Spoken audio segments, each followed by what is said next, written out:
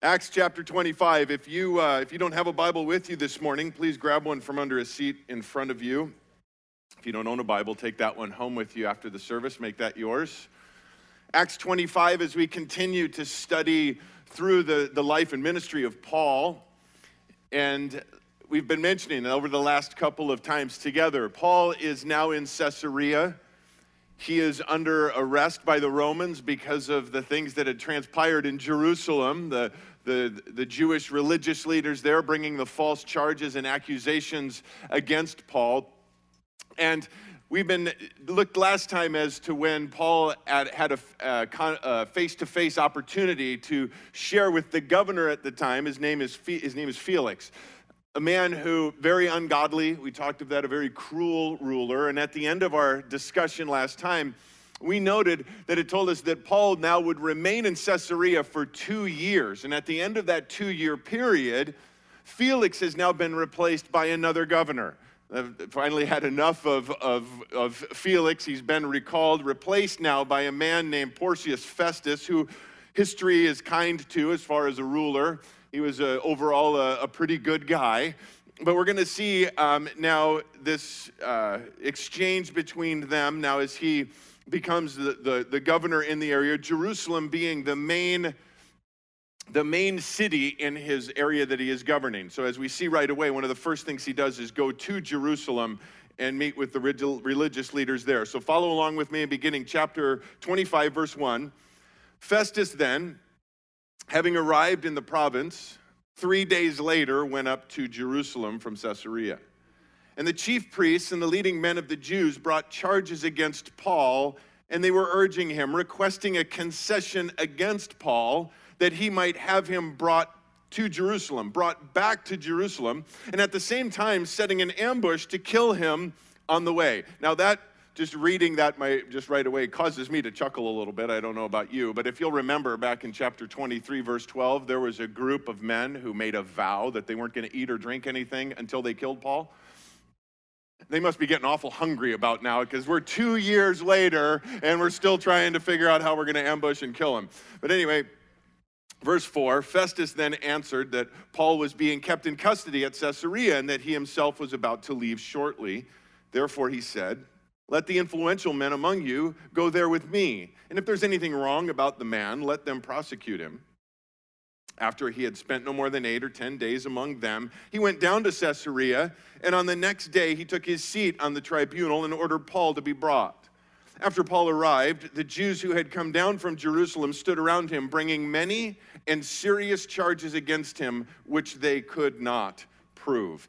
Here again, we see, as this has just been happening over and over to Paul, it seems like they just won't let up. They won't give him a break. They won't give him a rest. They keep coming after him. And notice again, it says they're bringing these false charges against him. There's no truth to anything that they're saying. Their entire goal is just to undermine him and his ministry. And I don't know where you are in your Christian walk, if you face those types of things, if you feel the enemy continually coming against you, and even specifically in areas like this, where people are coming against you, attacking your character, saying things about you, saying false things about you. In our flesh, we have a tendency to fight and push back with that. But listen to what Jesus says. He says, "Blessed are you when people insult you and persecute you and say all kinds of evil against you because of me. Rejoice and be glad, for your reward in heaven is great. For in the same way they persecuted the prophets who were before you." The truth of the matter is, guys, the Bible tells us is very clear. All who desire to live godly in Christ Jesus will face persecution. If that is your desire and that is your prayer, that you are praying, "God, I want to live all out for you. I want to be your servant. Use me as you see fit." Knowing as God does that and answers that prayer, you will face persecution. And that comes in many different forms. Comes in the form of that. The enemy will make sure that you have a pretty steady flow of people in your life who will be saying evil against you, who will be trying to undermine you, even some that you think are close to you. And again, our tendency is to push back on that and say, "God, why?" Instead of, as Jesus said, rejoice in that. Make sure it is because Make sure it is because you're following the Lord and you're serving him, and it's all because of him. But in that, know that there is a blessing waiting you in that. Well, Paul, it said in his own defense, verse 8, I have committed no offense, either against the law of the Jews or against the temple or against Caesar. But Festus, wishing to do the Jews a favor, he wants to start off on the right foot with them, answered Paul and said, are you willing to go to Jerusalem and stand trial before me on these charges? But Paul said, I'm standing before Caesar's tribunal where I ought to be tried. I have done no wrong to the Jews, as you very well know. If then I am a wrongdoer and have committed anything worthy of death, I do not refuse to die. But if none of these things is true of which these men accuse me, no one can hand me over to them. I appeal to Caesar. We see here in Paul, in his response to this, he is saying, I'm not afraid to die. That's not the issue for Paul. Paul says in his letter to the Philippian church, he's torn. He wants to go be with his Savior. He says, to me, to live is Christ, to die is gain. Paul's not afraid to die. He's just not in a hurry to go about the process. He's not rushing into it because he realizes that he's still here for a purpose. God still has work for him to do. He's not afraid to go home. He can't wait to get home, but he wants to fulfill everything that God has called him to do before he goes. One commentator put it this way, Paul was not afraid of the lions. He wasn't just in a hurry to put his head in their mouth if he could avoid it. So he appeals here, notice, he says, I appeal to Caesar. As a Roman citizen, Paul had every right to do that. These accusations brought against him, he has the right as a citizen to take it all the way to the top, to Caesar. By the way, Caesar at this time, a man named Nero. And if you know anything about church history, you know anything about history, Nero became a raving lunatic. He actually set Rome on fire and then blamed the Christians and then persecuted them mercilessly. But at this point, early on in his reign, he was actually known as a wise and just ruler for the first few years of his reign, surrounding himself with other wise men. Paul, at this point, appeals to Caesar. I again get a little chuckle of verse 12 where it says, then Festus conferred with his council and answered, you have appealed to Caesar you shall go. Like he's in charge of that. Like he's the one who really ultimately calls the shots. Remember back in chapter 23, verse 11, when Paul was in prison and Jesus said to him, he appeared to him there and said, well done, you're doing well, but you're going to do this in Rome. Who's behind Paul getting to Rome? It's not Festus. Jesus has a plan for Paul. That plan is to get him to Rome. He's just using Festus in the process. To Caesar you shall go. Well, verse 13 says, now when several days had elapsed, King Agrippa and Bernice arrived at Caesarea and paid their respects to Festus. King Agrippa, this is King Agrippa II. He is an expert in Jewish custom, Jewish religion, as a Jew himself. He no doubt comes here knowing, because he's part of this region as well, but now the governor, Festus, come to pay his respects, to get to know him perhaps on a little better level. And Festus is now going to take advantage of that as we look at the next several verses as to reach into that. But a little bit more history on Agrippa II. The family tree, the lineage that he comes from, no doubt you know the name Herod. His father, Herod Agrippa I, was actually responsible for having James, the brother of John, one of the 12 disciples, the first disciple to be martyred. He was the one who ordered his execution. And when he saw how that pleased the religious leaders, he then had Peter arrested. That's this Agrippa's dad. His great uncle was Herod Antipas. He was the one who was responsible for having John the Baptist beheaded. He was also the one who Pilate sent Jesus to, and after he talked with him a bit, sent him back to Pilate. His great-grandfather was Herod the Great, the one who set out to destroy Jesus as a baby. He was the one who ordered the slaughter of all of the innocents, the babies, to try to make sure that the Messiah did not come. That's the family tree this guy comes from. We see now as he comes, the exchange that takes place, and we'll read now through pretty much the end of the chapter, just follow along as Festus now replays everything that's been going on to Agrippa. While they were spending many days together, Festus laid Paul's case before the king, saying, "There is a man who was left as a prisoner by Felix. And when I went to Jerusalem, the chief priests and the elders of the Jews brought charges against him, asking for a sentence of condemnation against him. I answered them that it is not the custom of the Romans to hand over any man before the accused meets his accusers face to face and has an opportunity to make his defense against the charges.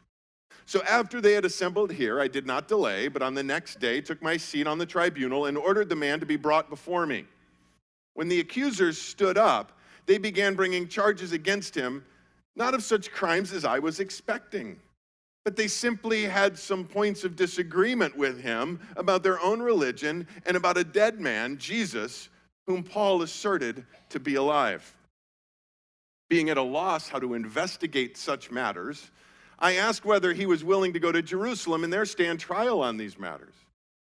But when Paul appealed to be held in custody for the emperor's decision, I ordered him to be kept in custody until I sent him to Caesar. Then Agrippa said to Festus, I also would like to hear the man myself. Tomorrow, he said, you shall hear him. So on the next day, when Agrippa came together with Bernice amidst great pomp and entered the auditorium, accompanied by the commanders and the prominent men of the city at the command of Festus, Paul was brought in. Festus said, King Agrippa and all you gentlemen here with us, you see this man about whom all the people of the Jews appealed to me, both at Jerusalem and here, loudly declaring that he ought not to live any longer. But I have found that he had committed nothing worthy of death. And since he himself appealed to the emperor, I decided to send him. Yet I have nothing definite to write about him to my Lord. Therefore, I have brought him before you all, and especially before you, King Agrippa, so that after the investigation has taken place, I may have something to write. For it seems absurd to me to send a prisoner, not indicating also the charges against him. So here's the picture. Herod, Agrippa, Bernice, they're here. And now in the auditorium, which if you've ever been to Jerusalem or to Israel or you're going on the trip here in a few weeks, this is one of the first stops we make. We actually stand in the auditorium where this is going to take place. And this is this big event. It says with great pomp, this great extravagance that is now put out. This isn't a trial. The Jews are not present. But Festus invites all of the prominent men of the city. So there's a great gathering, and now Paul is going to stand in front of them and again make his defense. And Lord willing, we're going to look at that as we get into chapter 26 next week, Paul's defense before Festus and before Agrippa. But for the remainder of our time today, I want to go back and look at something that, again, at first glance, at first reading, we might just pass over, but it's hugely significant. Look back with me at verse 19. Actually, we'll look at 18, kind of leading into it.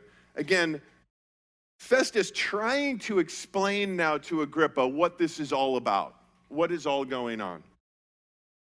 And first of all, let's take a look at Festus's ignorance in what he's saying. He says, when the accusers stood up, they began bringing charges against him, not of such crimes as I was expecting, but they simply had some points of disagreement with him about their own religion and about a dead man, Jesus. About a dead man, Jesus. His ignorance. You see, the fact of the matter is, Festus, this is only a few decades after Jesus' death, burial, and resurrection. But this man, Festus, doesn't know a whole lot about Jesus. We don't know where he was at the time all of this was going on in Galilee and in Jerusalem, but probably at some other part, maybe even in Rome itself. Did not know of this, had probably heard of this man, but really nothing else. He doesn't know. The majority of the people in Paul's day did not know all of the truth about Jesus. They had to be told. And you see, the same is true today. The world has a whole bunch of ideas about who Jesus was: a historical figure, a great man, a wise man, a generous man, a dead man. But if they're not told the truth, they're just like Festus. As a matter of fact, Charles Spurgeon said this, speaking of this, he says, "Brethren, this is why we must keep on preaching Jesus Christ, because he is still so little known. The masses of this city are as ignorant of Jesus as Festus was." We can't assume that because we live in America in the time that we live in, that our neighbors know who Jesus is. But in addition to the ignorance of Festus, look at his insight, because this jumped off the page at me on Friday as I was reading this. He said they simply had some point of disagreement with him about their own religion, about a dead man, Jesus, whom Paul asserted to be alive. All of the accusations that have been brought against Paul, and we've discussed this at length, it just seems every city he went to, they were always trying to find something, stirring up a riot, stirring up everything. Festus has the insight, guys, it all boils down to this. The Jews say he's dead. Paul says he's alive. It all boils down to that. It's this basic disagreement that they have. And guys, don't miss this. That is the issue. That is the issue. Still today, everything that comes against us as Christians and what we stand for can be boiled down to that. We claim that Jesus is alive. We claim that our Lord is alive, that he lives. The implications of that, what that means to those who don't believe, that is why they push so hard against it. That is why they fight so hard against it. I find it interesting that Festus then says, I'm at a loss how to investigate this. Really? You're at a loss how to investigate it just a couple of decades after the fact? Here's how you investigate it. Prove it wrong. Find the body. That's all you have to do. That's all anybody would have had to have done, and it would have stopped this whole Christianity thing in its infancy. Provide the body. The problem is, there is no body to find. It's in heaven. He's ascended to heaven. He's alive. That's the truth. That's the reality of this. I want to spend the time that we have left this morning looking at what that means for us as believers. There are certain things that we need to appropriate as believers because of this truth. So if you would turn with me to 1 Corinthians chapter 15. I encourage you this week to spend some time just reading through the entire chapter. It's 58 verses long. We won't cover all of them this morning. 1 Corinthians chapter 15. Beginning in verse 1, Paul says this, "Now I make known to you, brethren, the gospel which I preached to you, which also you received, in which you stand, by which also you are saved, if you hold fast the word which I preached to you, unless you believed in vain.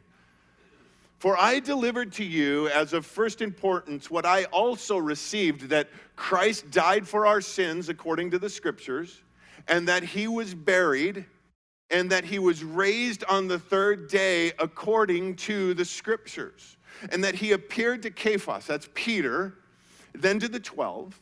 After that, he appeared to more than 500 brethren at one time, most of whom remain until now, but some have fallen asleep, some have died. Then he appeared to James and to the apostles, and last of all, as to one untimely born, he appeared to me also." First of all, before we look into that much deeper, he says, I'm at a loss how to investigate this. This letter, 1 Corinthians, was written just a couple of years before this event that we're looking at in Acts. At the time of its writing, most of the 500 people who had witnessed Jesus personally resurrected were still alive. All of the disciples, save just a couple, James, who we mentioned had been killed, most of them were still alive. The truth of the matter, the Bible critics One of their big arguments years ago, decades ago, was that the Bible is just a fraud. It's a forgery. It was written centuries after the fact. But that argument doesn't hold up anymore. There has been so much evidence, including transcript evidence, manuscript evidence, to date the letters and the Gospels to within a couple of decades of when Jesus lived, died, and rose again. Within 20 or 30 years. If that's the case, and those were written, there has not been one ever found that debunked that said, that's crazy. All of this stuff that's being spread around about this Jesus guy, he's dead, his tomb's right over there, his body's right over there. Not one. Every one of the disciples and followers of Jesus went to their death, most of them gruesome deaths, proclaiming Jesus as the risen Lord. Not one of them recanted. Not one of them said, we made the whole thing up. I'm at a loss as to how to investigate. The proof is everywhere. But Paul goes on now in 1 Corinthians 15. The importance of this, look at verse 16. He's talking, again, verses leading up to this about if there is no resurrection, if Jesus has not risen. Verse 16, for if the dead are not raised, not even Christ has been raised, and if Christ has not been raised, your faith is worthless. You are still in your sins. Then those who have fallen asleep in Christ have perished. If we have hoped in Christ in this life only, we are of all men most to be pitied. If Jesus is still in the grave, if Jesus didn't rise from the dead, we're still in our sins. Jesus had to rise from the dead in order to prove that his sacrifice on the cross for us was accepted by the Father. And Paul says, we're still in our sins. If he hasn't risen, we among all men in the world are most to be pitied. Verse 20, but now Christ has been raised from the dead. That's the fact, guys, and because of that, we shouldn't be pitied. We amongst all people of the world should be envied. Because we have what the rest of the world doesn't have and can't have apart from faith in Jesus. And I want to spend a few minutes this morning showing what the Bible tells us as believers we can appropriate, we can know for absolutely certain because of the resurrection, because he lives. First of all, we can have the assurance that we serve a living Lord. Our King, our God is alive. Now you might say, well, okay, so what? Well, here's what. He lives to make intercession for us. He compassionately understands everything that we go through. He knows the hurt you're feeling. He knows the distress that you might be having. He knows the trials. He knows the tribulations. The Bible tells us he went through all of that just as we did, yet without sin, so that he could relate to us. And the Bible tells us, Revelation chapter 2, beginning in verse 8, the first and the last, that's Jesus, who was dead and has come to life, says this, I know your tribulation and your poverty, but you are rich. Jesus said, I was dead, but I am alive. I know your tribulation, and that word know is that Greek word that carries with it experiential knowledge. It's not just I've been made aware of it. I know it. I felt it. I have empathy towards you. I know your tribulation. I know your poverty. I know that because Jesus stepped out of the riches and glory in heaven to take on our form, to live as we live, experiencing that poverty. But he says, but you're rich. You're rich because he's there now. And he knows what awaits us. He actively intercedes. He lives to make intercession for us. Not only do we have the assurance that we serve a living Lord, we have the assurance he is who he says he is. He said he is the Son of God, and we have assurance that he is the Son of God because he rose from the dead. Paul writes, Romans chapter 1. Paul, a bondservant of Christ Jesus, called as an apostle, set apart for the gospel of God, which he promised beforehand through his prophets in the Holy Scriptures concerning his Son, who was born a descendant of David according to the flesh, who was declared the Son of God with power by the resurrection from the dead, according to the Spirit of holiness, Jesus Christ our Lord. We know he is who he says he is, the Son of God, because he rose from the dead. The religious leaders, the skeptics at the time of Jesus, is recorded for us in Matthew chapter 12. They came to him and they said, give us a sign. We want a sign. And Jesus said, you wicked generation, always asking for a sign. There won't be a sign given to you except the sign of Jonah, who spent 3 days, 3 nights in the belly of the great fish. So the Son of Man will spend 3 days and 3 nights in the belly of the earth. 3 days, 3 nights, but then rise again. That's the sign you'll get. Call in his shot, if you would. The Son of God proven.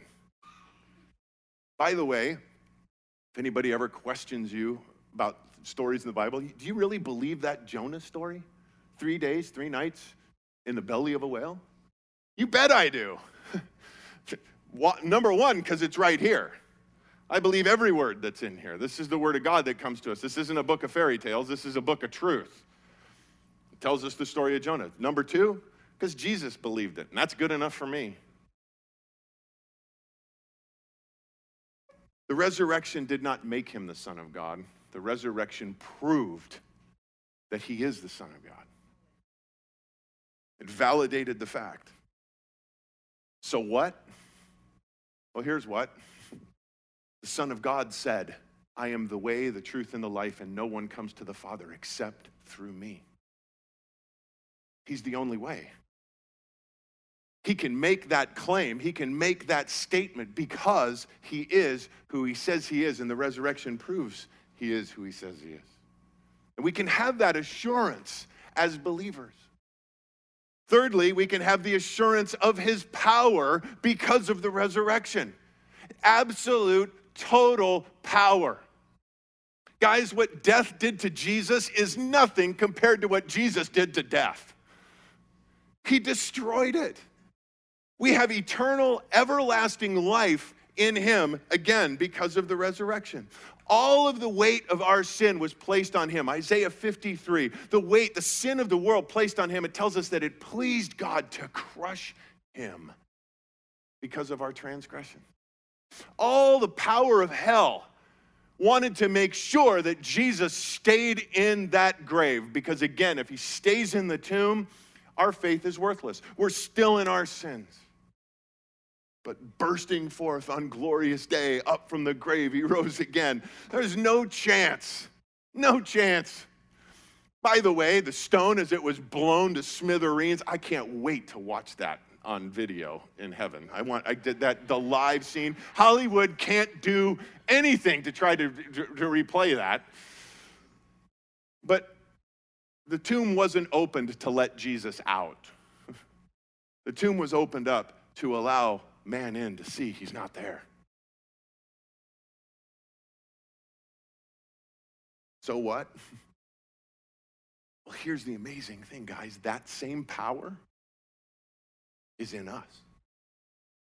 The same power that raised Jesus from the dead lives in you and me as believers. Amen. Paul writes to the church in Ephesus, Ephesians chapter 1, I pray that the eyes of your heart may be enlightened, so that you will know what is the hope of his calling, and what are the riches of the glory of his inheritance in the saints, and what is the surpassing greatness of his power, notice, toward us who believe. These are in accordance with the working of the strength of his might, which he brought about in Christ when he raised him from the dead and seated him at the right hand in the heavenly places. That same power available to us, in us. Are you feeling powerless in the current situation that you're in? Get plugged in. Get plugged back into the power source. It's there. Are you feeling lost? Are you feeling disconnected?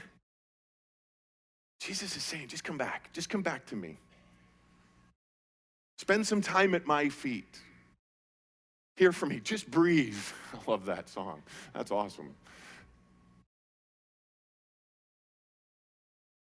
Fourthly, we have the assurance, guys, here, we have the assurance, the absolute certainty that our sins are forgiven. Absolutely, completely, totally, because he rose from the dead. He said on the cross, it is finished. Tetelestai, paid in full. I did everything that I came here to accomplish. But again, if Jesus died only, as Paul tells us, we're still in our sins. If he doesn't rise from the dead, he's just like every other Jewish man who's been crucified. He's dead. But what separates him again, he died for us. And his resurrection proves that the sacrifice on our behalf was accepted by the Father. Because of that, we have a living hope. Not hope like the Atlanta Falcons fans have, or the New England Patriots fans, just to be fair. But absolute assurance. That's what biblical hope is. Absolute assurance of what waits us. That's why when the world mourns the death of a loved one, we mourn differently because we have living hope. We know that we will be reunited with our loved ones. They don't have that. Peter writes, "Blessed be the God and Father of our Lord Jesus Christ, who according to his great mercy has caused us to be born again to a living hope," note, through the resurrection of Jesus Christ from the dead. Because he lives, we have this hope, and that hope is an anchor for our souls. We don't mourn like the rest of the world who doesn't have hope. We have the assurance of our salvation. We have the assurance that the broken relationship with our Creator has been reconciled. We have the assurance of our justification. Justification, being declared righteous. Not in our own righteousness, his, as we pointed out, but declared righteous. Justified, just as if I'd never sinned. Romans 4, he was delivered over because of our transgressions and raised because of our justification. Fifthly, we have the assurance of our own personal, bodily, eternal resurrection. Notice back in 1 Corinthians 15, we looked at the beginning of verse 20, but it continues. But now Christ has been raised from the dead. Notice the first fruits of those who are asleep. First fruits. He's the first. For since by man came death through Adam, by a man also came the resurrection of the dead through Jesus. For as in Adam all die, so also in Christ all will be made alive. But each in his own order. Christ, first fruits. After that, those who are Christ's at his coming. Guys, that's you and me. At his coming. We will have eternal, physical, glorified bodies. Death, physical death, separates the body from the soul. The body goes to the grave, the soul goes to be with Jesus. It tells us absent from the body, present with the Lord immediately. But there is a day coming when we will be reunited with our bodies, our physical bodies.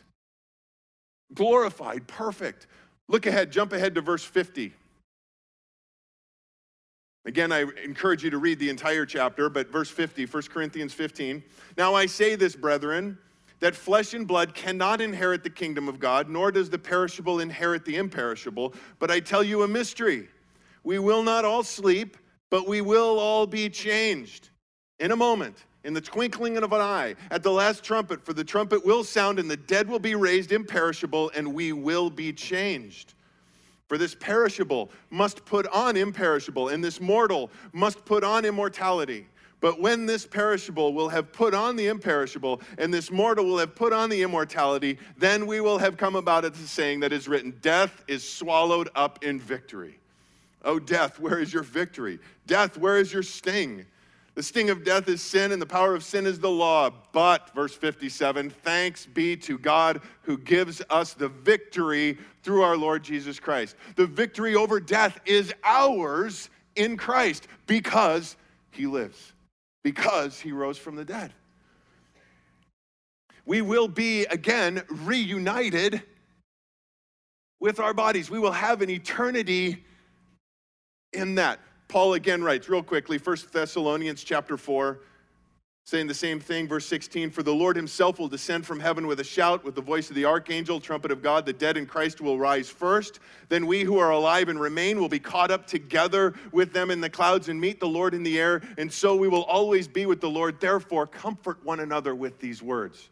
I hope those words are a comfort to you, that we will have eternal, glorified bodies one day. What does it look like? I don't know. I don't have all of the answers to it. We have some hints. We do have some idea. It will be physical bodies. We know that we will be like Jesus because we will see him as he is, as 1 John tells us. We're going to be like him. In that, we're going to have those same bodies. He said, we know it's a physical body. He said, touch me after he risen. Touch. Does spirit, he said, have flesh and bone? So we know that there'll be physical bodies. Jesus ate with his disciples. We're not going to have to eat, but we're going to get to eat.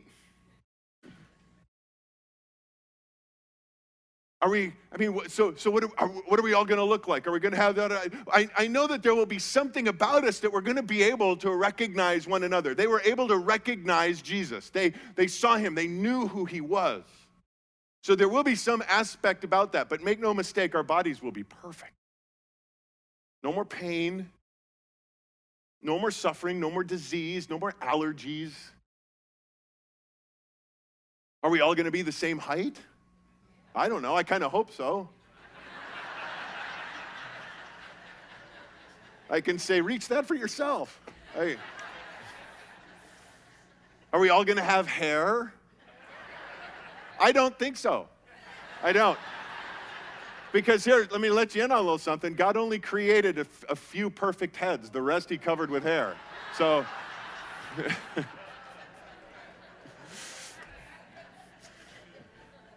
we're going to have supernatural, otherworldly powers. I mean, Jesus was able to go through walls. He was able to disappear and show up in other places. All of those types of things. Again, how does it all work? I don't know, but to be able to move not at the speed of light, but at the speed of thought, which will come in handy because the New Jerusalem is 1,500 miles wide, 1,500 miles deep, and 1,500 miles tall. If you get in an elevator at the bottom floor, travel 100 miles an hour, 15 hours to get to the penthouse. So to be able to say, I want to, that'll come in handy.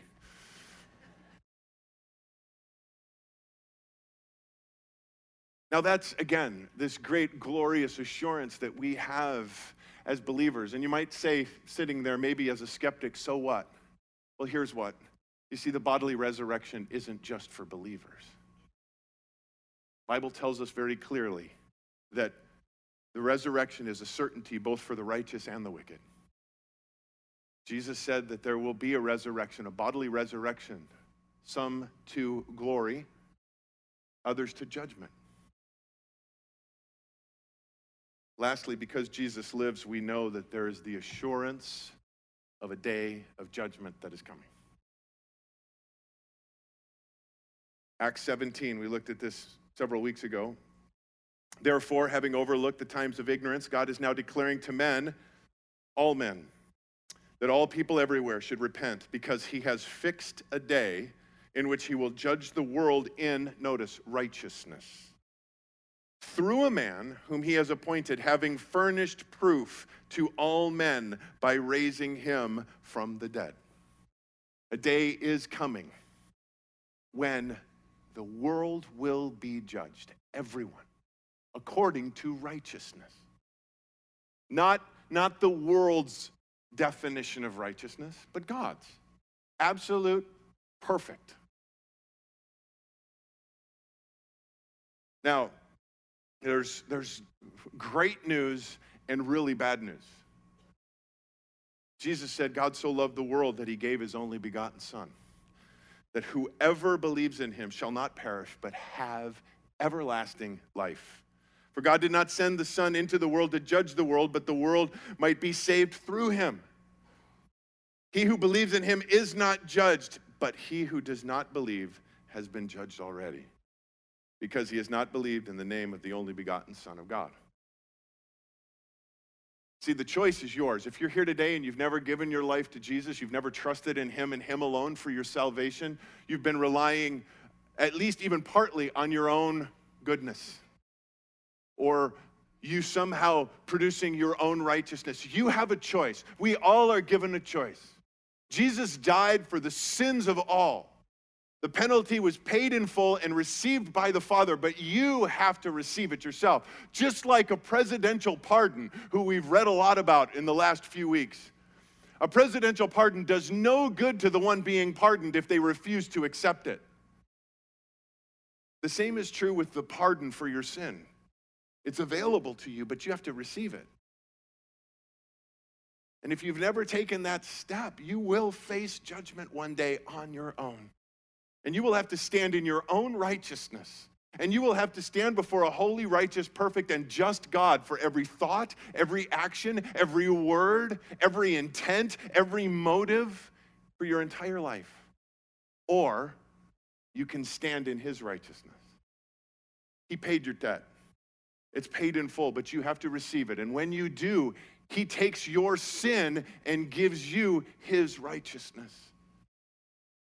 If you place your trust and your faith and your hope in him today, you can have that living hope. You can have the assurance of all of the things that we've been talking about today.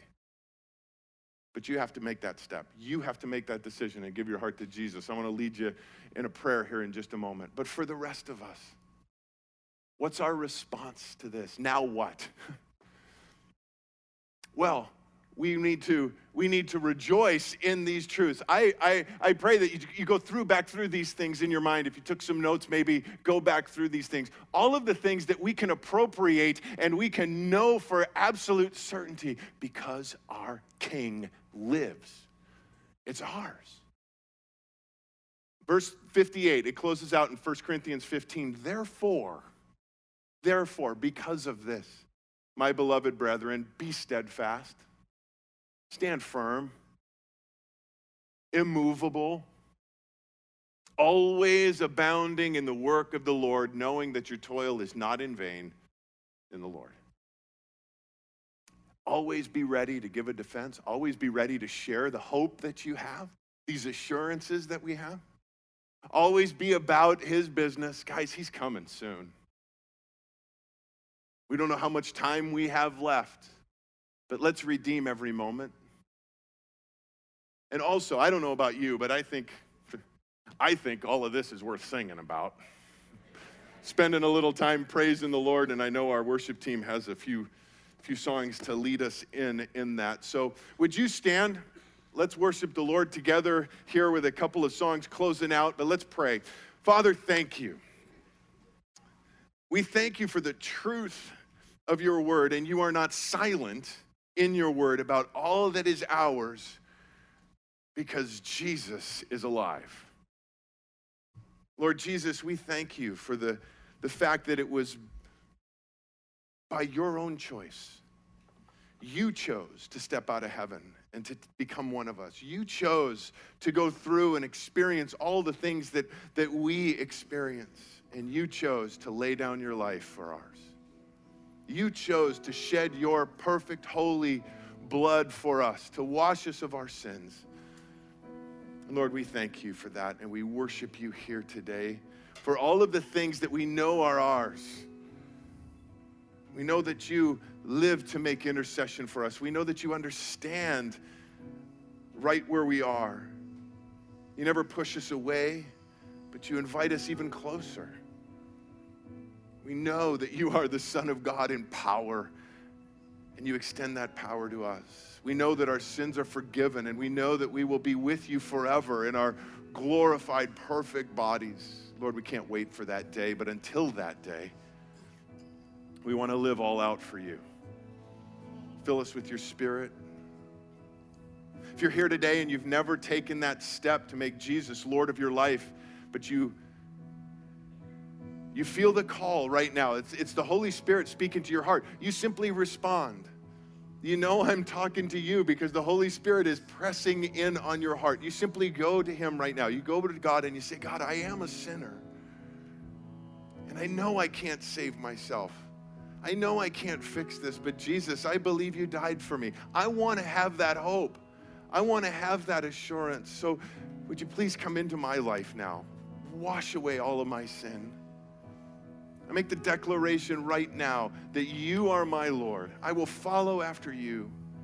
I thank you for dying for me. Jesus, we all now together worship you for who you are and what you have done for us.